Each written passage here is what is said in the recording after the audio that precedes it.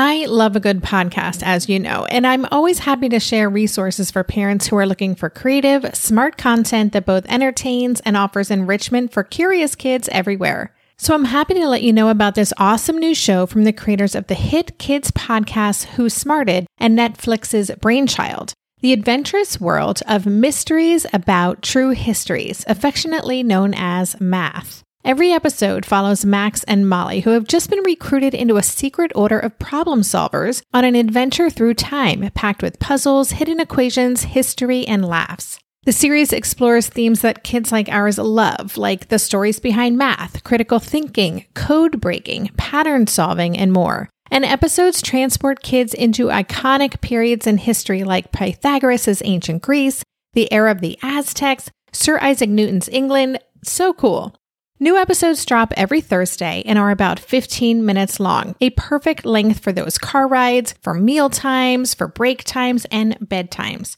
What I love about this show is that it's kind of like listening to a book on tape. The story is captivating and includes lots of problems listeners can try to solve. The voice actors are fantastic, and the math concepts are seamlessly weaved into the narrative. It's exactly the kind of show Ash would have loved a few years ago, especially during our homeschool years, because finding that perfect blend of entertaining and educating, it isn't always easy. So tune into Mysteries About True Histories with your kids. You can follow and listen on Apple Podcasts or wherever you get your pods. I think just looking at individual students and knowing that the things that I talk about in my book, they're not that hard. And they're not expensive at all. It's basically just having a shift in thinking about us having a responsibility to all of our students when they walk in the door. Welcome to Tilt Parenting, a podcast featuring interviews and conversations aimed at inspiring, informing, and supporting parents raising differently wired kids. My name is Debbie Reber, and I'm the host of this show. And today my guest is Kelly Hirt, a full-time working elementary school teacher in the public school system who also happens to homeschool her own child. Because she bridges these two worlds of both being an educator of young children and raising a differently wired child, Kelly has a truly unique perspective on how we can help our atypical kiddos thrive both in school and in life. Last year, Kelly authored the book Boost, 12 Effective Ways to Lift Up Our Twice Exceptional Children, which was published by the Gifted Homeschool Forums Press. So today, Kelly shares some strategies from Boost, which are useful for parents of any differently wired kid, not just those who are 2E. She also shares some useful insights on managing that parent-teacher relationship that can be so tricky for many of us. So I hope you enjoy our conversation. Okay, thank you so much. And now here is my conversation with Kelly. Hi, Kelly. Welcome to the podcast. Hi, Debbie. Thanks for having me. Well, my pleasure. I'm looking forward to talking more about the topic of educating or boosting 2E or twice exceptional kids. And even before we get into more of the meat of that, I just want to let listeners know that though the book Kelly wrote and a lot of our conversation is focused on these strategies that parents can implement in supporting their 2E kids, so many of these are really relevant to parents of all differently wired kids, parents of all kids total, but I think there's a lot of relevant takeaways for our audience. So I just wanted to encourage you to listen, even if you're feeling initially that this might not be especially relevant for your child. So, Kelly, before we talk more about our topic today, could you just introduce yourself, tell us a little bit about your story and how you came to be doing this work? Absolutely. I was a elementary teacher for 14 years before I became a parent. I had a son who the people around me were telling me, wow, he's advanced. Have you ever wondered if he's gifted? Being a school teacher, I was thrilled to hear that he could be bright. He started meeting early milestones. And then when he went to school, things kind of changed suddenly. And I realized that typical school was not going to be a good place for him. I couldn't figure out why. So I went on a fact-finding mission, and I found out for the first time even after being a teacher for 14 years, what the term twice exceptional meant. I hadn't heard of the lingo, and I started thinking about some of the past students that I had had that really, looking back, probably fit the label. They were really good readers, but they couldn't write. They were very verbal, but reading was hard, socially, sensory. There were things about school that just were unexpected. And so I started finding out about twice exceptional children. I found out really quickly through social media, mostly Facebook, that I was not alone. And I started a blog, My Twice Baked Potato, to try and connect parents and educators who were all having similar experiences. And also, I wanted to share what I had learned. And then quickly, I realized that my son would be better off homeschooled. And I turned to Gifted Homeschool Forum. And between Gifted Homeschool Forum and myself, we created this book, Boost. And my colleagues, now I've been teaching 27 years, and my colleagues like it. I'm getting good feedback. And I'm excited to keep advocating for twice exceptional kids. And you ended up homeschooling your own child, correct? That's correct, which was really hard for me because as a public school teacher, I believe in public school. I still believe in public school. But I do know that for my particular son and for some others, it wasn't necessarily the learning, but more the big school, the echoes in the gym, all of the social interaction, and sometimes the needing to be reading the same book. There were just intellectual issues and social issues and boredom that started to come out in ways that just were not favorable. And so very reluctantly and jumping in terrified, we did start homeschooling. And that was about 6 years ago. And you're still homeschooling now? Correct.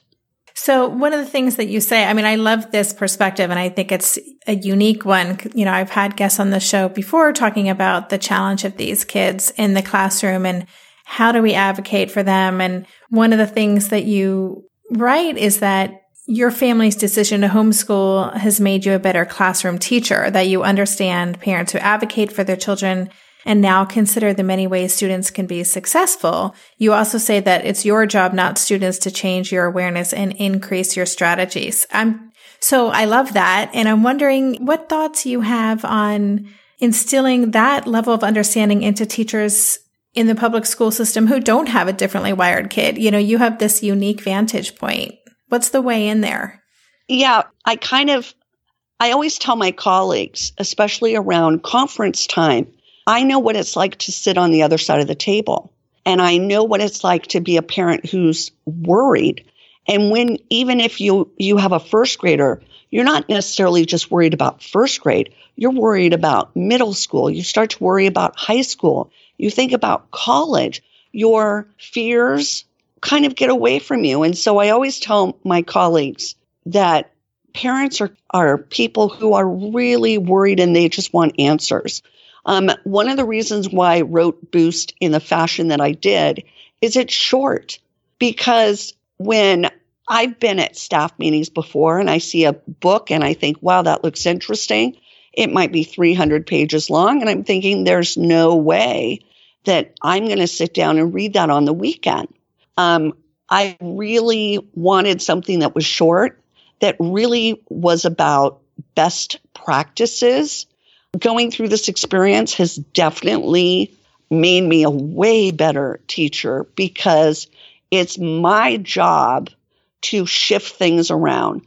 I'm far more aware of signals than I used to be. Signals such as, when you start to have a student going to the bathroom all the time, or you have a student that's complaining of stomach aches, or you have a student that gets mad and it seems to come out of nowhere. Those are little signals that before I would have just brushed them off. And now it's like, wow, those behaviors are telling me something. Whatever we're doing right now isn't working. And so a couple of the things that I've talked about with other colleagues and other educators is that it's really, really important to know your students as individuals, know what their currency is, know what they value, and really create individual relationships with them, because relationship goes a long way. And when you find out more about your individual students, it really helps you learn more about how to help them as students. I have far less behavior problems in my classroom. Now, when I don't group my students together all as one, we are very deliberate about having 2 different snack and choice times where I can connect to the kids. I can sit down with kids who want to do math facts with me, who want to show me the art that they're doing. I can also give a little bit of time for kids who are feeling nervous that they're not finished with their work. So those are some things that we have done. We've done more brain breaks. We have more fidgets in the classroom. We try really hard not to have the kids on the carpet. You know, I teach first grade, so I try really hard that the kids aren't on the carpet longer than 15 minutes. Those that need wobble stools, we have those. So I think just looking at individual students and knowing that the things that I talk about in my book, they're not that hard and they're not expensive at all. It's basically just having a shift in thinking about us having a responsibility to all of our students when they walk in the door. Yeah, I love that. All right. I'd love to then talk about some of the themes. Your book is Boost 12 Effective Ways to Lift Up Our Twice Exceptional Children. And so, you know, I've read through it and I do appreciate it is something you can just dive in and just get takeaways pretty quickly. So as someone who's a slow reader, I really appreciated that. But, or a busy person. Yeah, or both. Yes, exactly. I tend to give Asher books that I want to read and I say, here, give me the Cliff's Notes after you're done. Got it. But so there were a couple of themes I wanted to just, go into a little more in depth. One of them is communication. You know, I should say that all the themes you talk about, you cover from many different angles. So, you know, appropriate for different situations, for different readers. One of the things that I'd love you to share with us is regarding communication between parents and other adults in their child's life, whether that's teachers or coaches, camp counselors. I know from personal experience and from what I've heard that this is something a lot of parents struggle with because of that concern that maybe too much information is putting a target on our kids' back or setting them up for more problems. I'm just wondering what advice you have for parents and caregivers who are trying to figure out best practices when it comes to communicating about their child's needs and about their differences. Yeah. So in my experience, some of the kids that typically would be struggling most in the classroom, because I know them well and I can adjust things, the places that can still be hard will be places like recess or PE or the lunchroom. Sometimes that's because of the social demands. Sometimes that's because of the sensory, you know, the echoing of the lunchroom or the smell of all the food. My experience has been that when support staff, music teachers, para educators or EAs who are out at recess or in the lunchroom, they have such a greater empathy when they really know what's going on. I think sometimes when you're dealing with so many kids, we have 740 kids at our school. And when you're dealing with so many kids, sometimes you forget that they're kids with feelings. You're just trying to keep them all safe. Crowd control, really, when you're talking about things like the lunchroom and recess. And my experience has been that when the support staff understands where the behaviors are coming from, it's never a bad thing. I completely understand hesitant parents.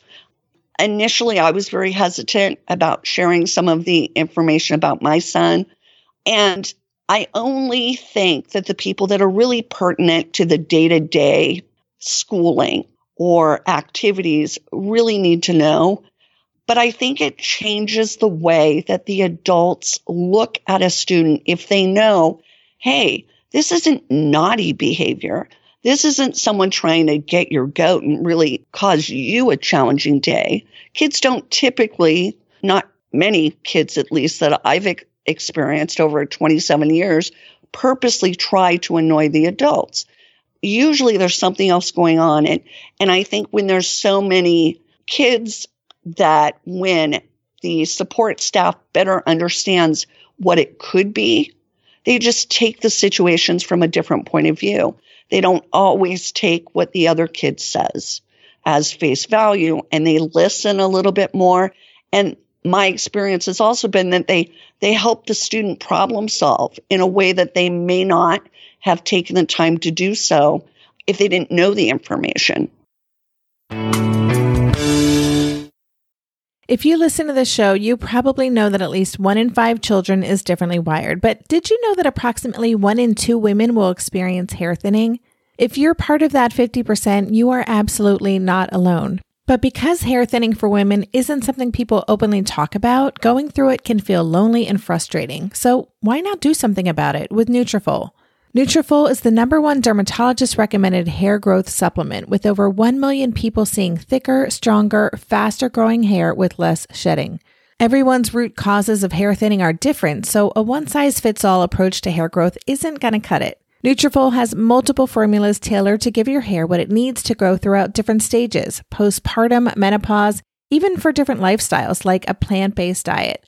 To get your personalized hair health plan based on your specific root causes, you can take a simple hair wellness quiz on Nutrafol.com. And because there's no prescription required, you can quickly get set up online with free shipping and automated deliveries, which make it so much easier to stick with your new hair care routine. See results in 3 to 6 months.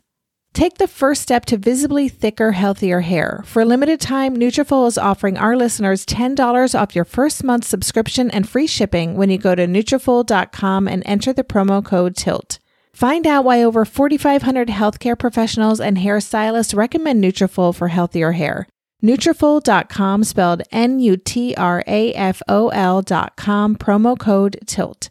That's Nutrafol.com, promo code TILT. So, in our house these days, Darren and I have been working together to up-level our nutrition and healthy lifestyle habits. Maybe it's our age, our changing bodies, my shifting hormones. Whatever the reason, I'm here for it. And that's why I'm loving Green Chef, a meal company that makes eating well easy with plans to fit every lifestyle. Green Chef offers gut-friendly recipes each week and is committed to providing a holistic approach to nutrition by offering meals that contribute to the overall well-being of your entire body.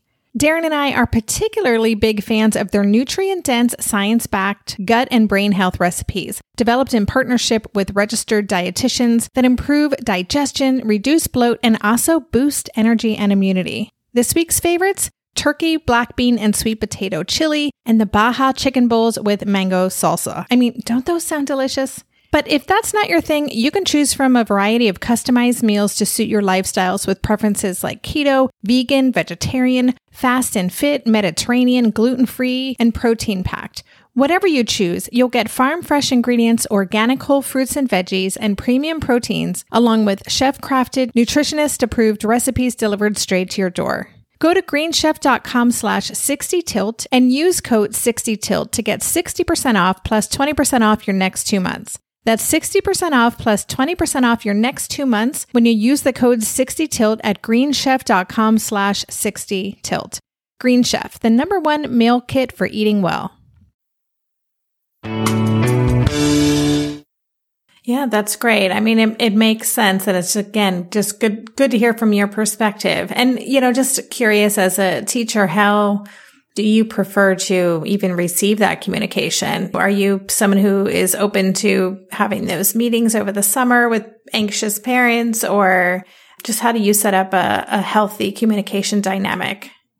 Well, I think starting off with the understanding that if everyone comes to the table knowing we're here to support the student, we are all busy.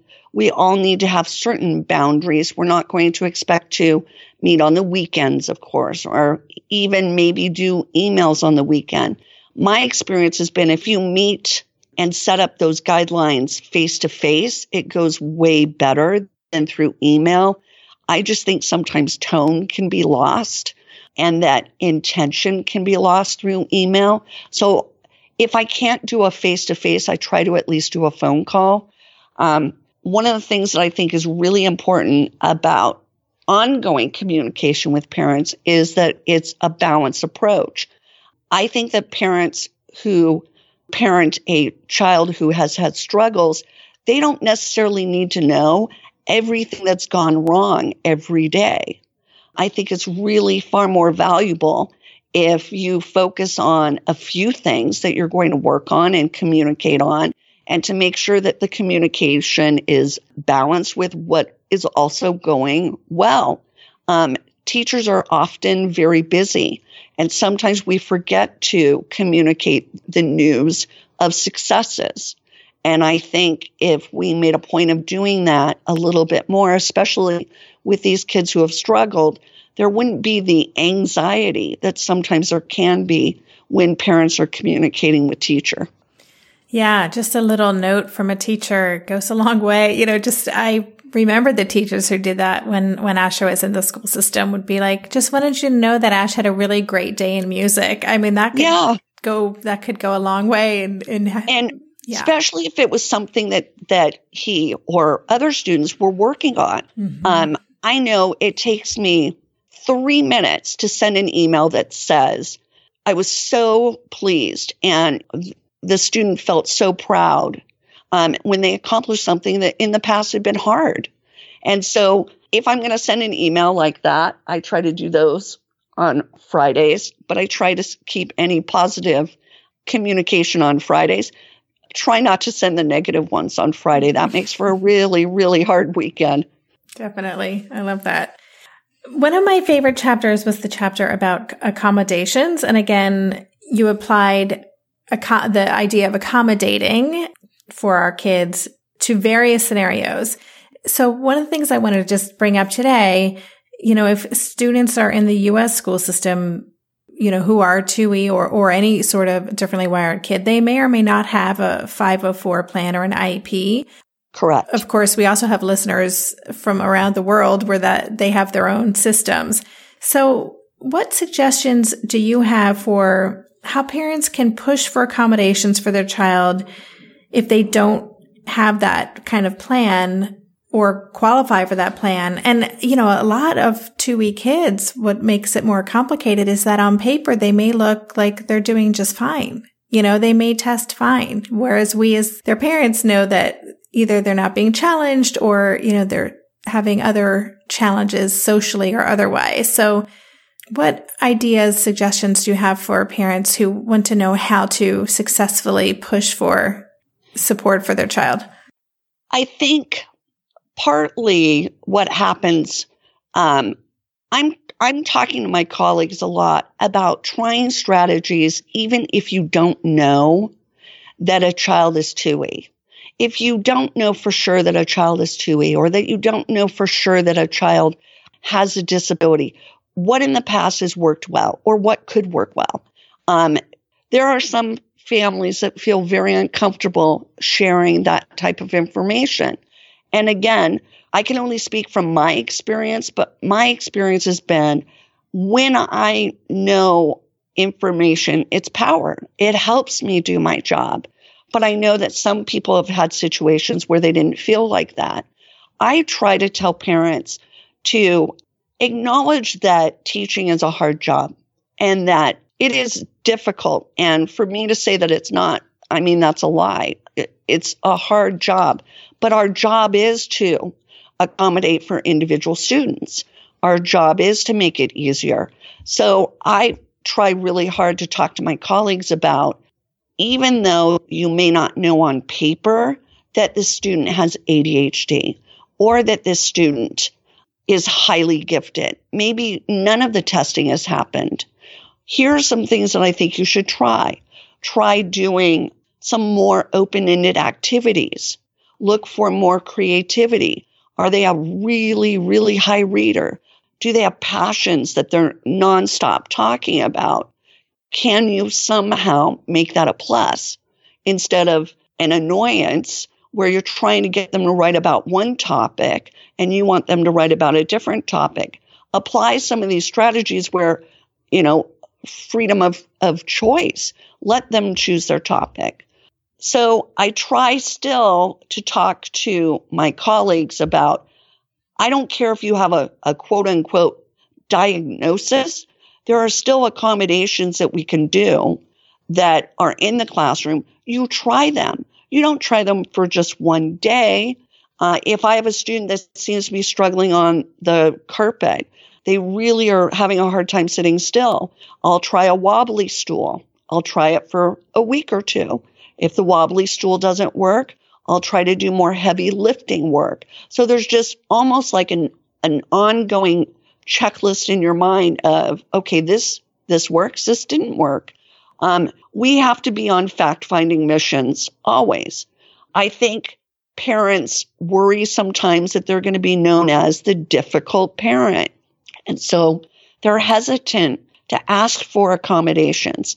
As far as I'm concerned, if parents have things that work well at home and some of those things can be adjusted to the classroom, I want to know about it. I want to know about the kid that needs to eat more frequently or move more frequently. That kind of information is helpful for me. I know in certain areas, it's hard to get kids who are twice exceptional to qualify because many of the guidance teams or the support teams will say, but they're doing so well at school. And I always think it's interesting when I hear a parent say, well, they're spending all their energy at school, they fall apart at home, or they might be doing really well, but the anxiety behind it is really crippling. So I think we have to listen really hard to parents. And then I think parents also have to understand that if you are going to be in a public school, your child is one of a group. And so to make sure that the accommodations that you give could be realistic and adapted to the classroom. I think if you have a teacher who understands that not everybody learns the same way, not everybody's in a box, hopefully they listen and they're willing to try. I know a lot of my colleagues value the information. I so appreciate this perspective. It's kind of like peeking behind the curtain a little bit. Like a secret agent. Yeah. It's really just helpful because those relationships can be so challenging. And I certainly can identify with that feeling of not wanting to be that parent. I think so many of our listeners can identify with that. And I also appreciate the fact that there are some accommodations that just simply wouldn't work, given the parameters of a classroom in a group setting. So just good food for thought. And just quickly in terms of a child then, or a parent accommodating for who their child is at home, any tips on how we can supplement then and to support who they are? I think the mistake that I made when I started homeschooling was I tried to replicate school. I tried to do a schedule from 8:30 to 9:30. I tried to do different subjects. We sat at the table a lot. I had a grade book that looked very similar to the one that I was trying to run at my school. And I realized that for at least me, that did not work well. When homeschooling parents really think about why they've taken their kids out of school, or maybe they've never had their kids in school, mostly it's because they really value the individual. And so I think it's really important, especially when you have a twice exceptional student, that you lead with interests and that you lead with strengths. And I think it's important that not to ignore the areas that need support, but to try and make sure that in the day, there's something that can be successful and that brings joy to your child, and then to support the areas that are harder with a little bit more compassion that sometimes you can do at home better than other places. And I will say too, for parents who are listening who aren't homeschooling their child, so many of the opportunities for diving deeper into subjects or through the Gifted Homeschoolers Forum and other online virtual classroom kind of programs, there are lots of kids who participate in those who are going to school. They could even audit absolutely. those classes, just as a way to kind of dive deeper. I think the other thing is, I think the beauty of homeschooling is it isn't done at your table. It's done in your neighborhood. It's done in your community. It's done at the library. It's also doesn't have to be the 7.5-hour day of a typical school day, at least here. Mm-hmm. And so I think the flexibility is something that is really wonderful, but I know that not everybody can do it. I know that not everybody can homeschool financially. And so I wrote this book with the idea that if you are one of the people that are homeschooling, great. If you can do that, great. If you can't, there are still things that are out there for you. This year, I've been working on becoming more attuned to my body, and so I'm starting to really recognize how periodic spikes in anxiety or disruptions to my routines can seriously throw my whole system off. And as I've been traveling a ton this past month, which is both disruptive and somewhat stressful, I'm especially glad that I have the extra support of Synbiotic Plus, a 3-in-1 supplement from Ritual with clinically studied prebiotics, probiotics, and a postbiotic to support a balanced gut microbiome. Synbiotic Plus provides fuel to the cells that make up the gut lining to support a healthy gut barrier. And it comes in this very cool minty delayed release capsule, which was specifically designed to help survive the harsh conditions of the upper GI tract for delivery to the colon.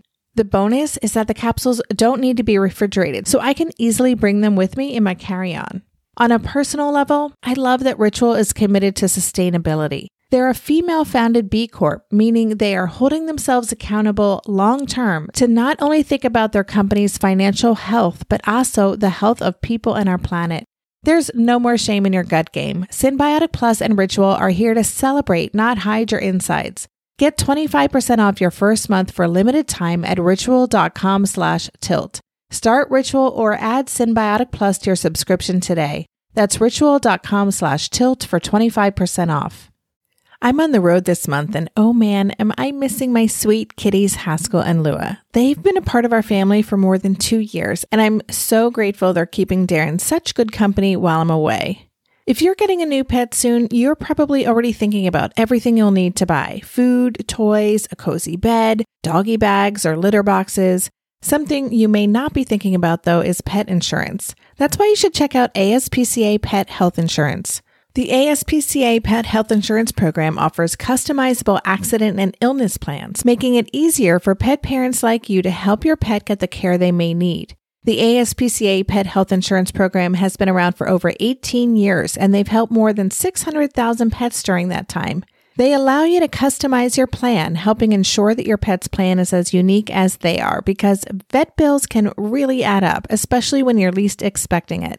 It's simple. Use their app to submit a claim and you'll receive reimbursement for eligible vet bills directly into your bank account.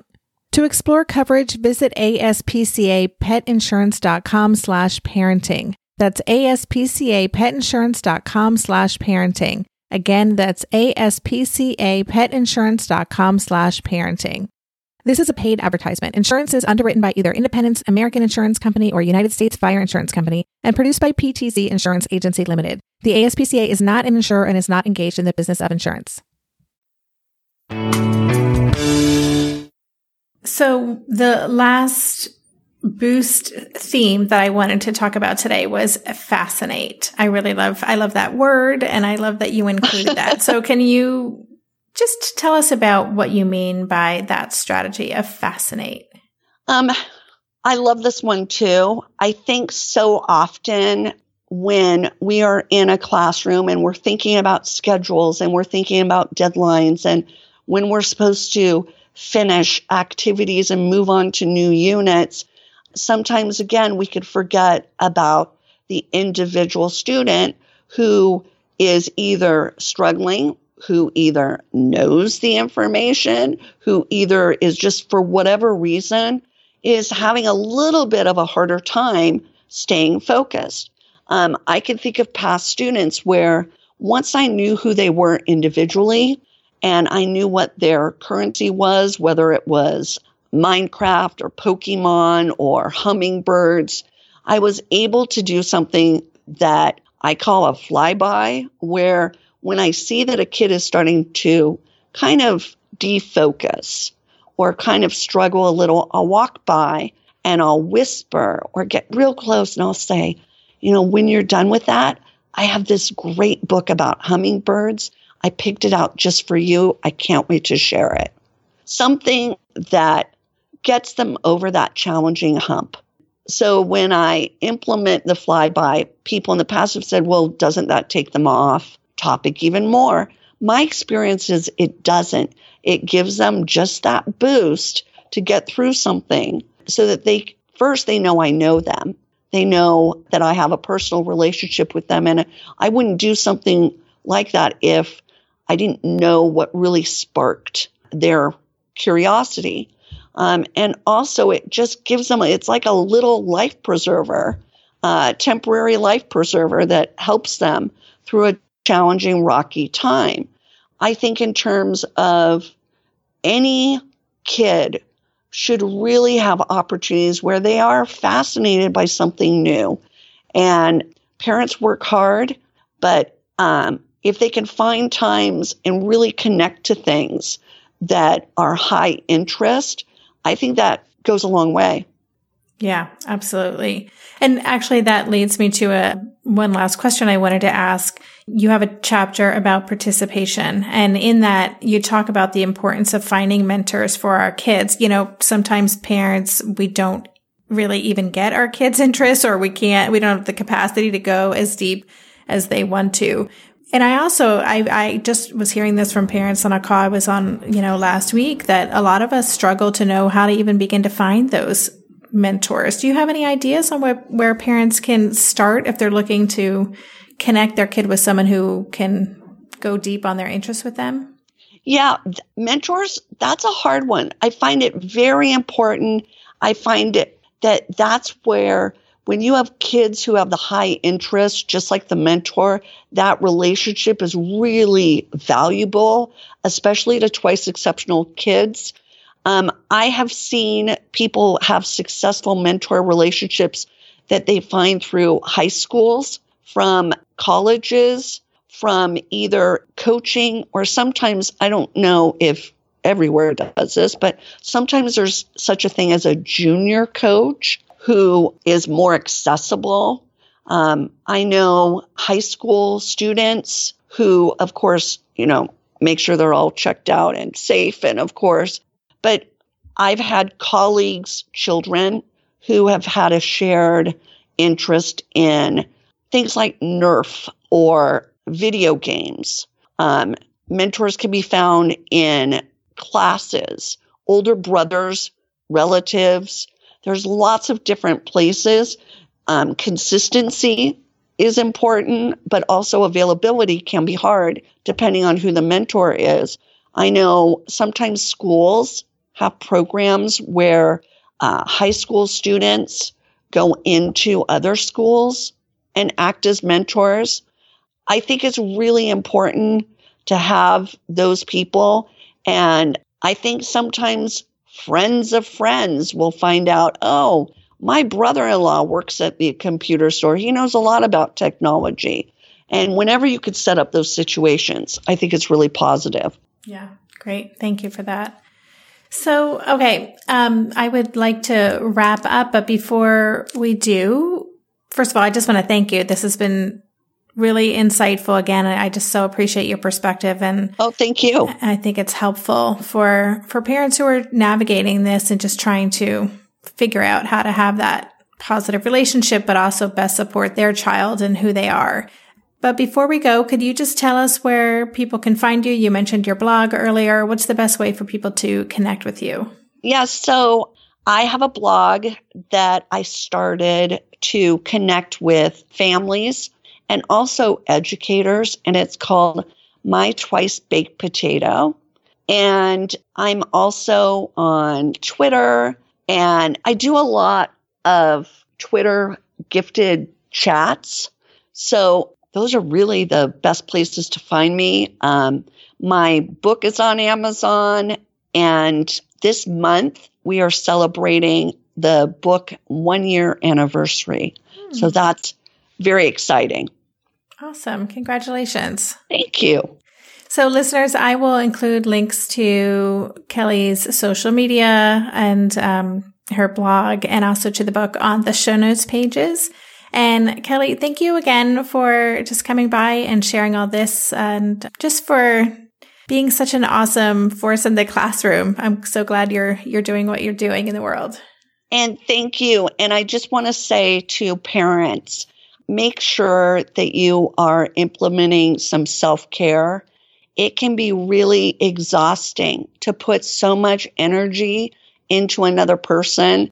And I think we have to kind of remind ourselves of that old saying where you have to put the oxygen tank on first, because parents are working really, really hard. And I hope parents feel that. Thank you for that reminder. We can never hear that too many times, I don't think. Thank you. Thank you, Debbie. You've been listening to the Tilt Parenting Podcast. For the show notes for this episode, visit tiltparenting.com/podcast and search for this conversation. If you like what you heard on today's episode, I would be grateful if you could take a minute to head over to Apple Podcasts and leave a rating or a review. Thank you so much for helping us stay visible so people who would benefit from the show can easily find it.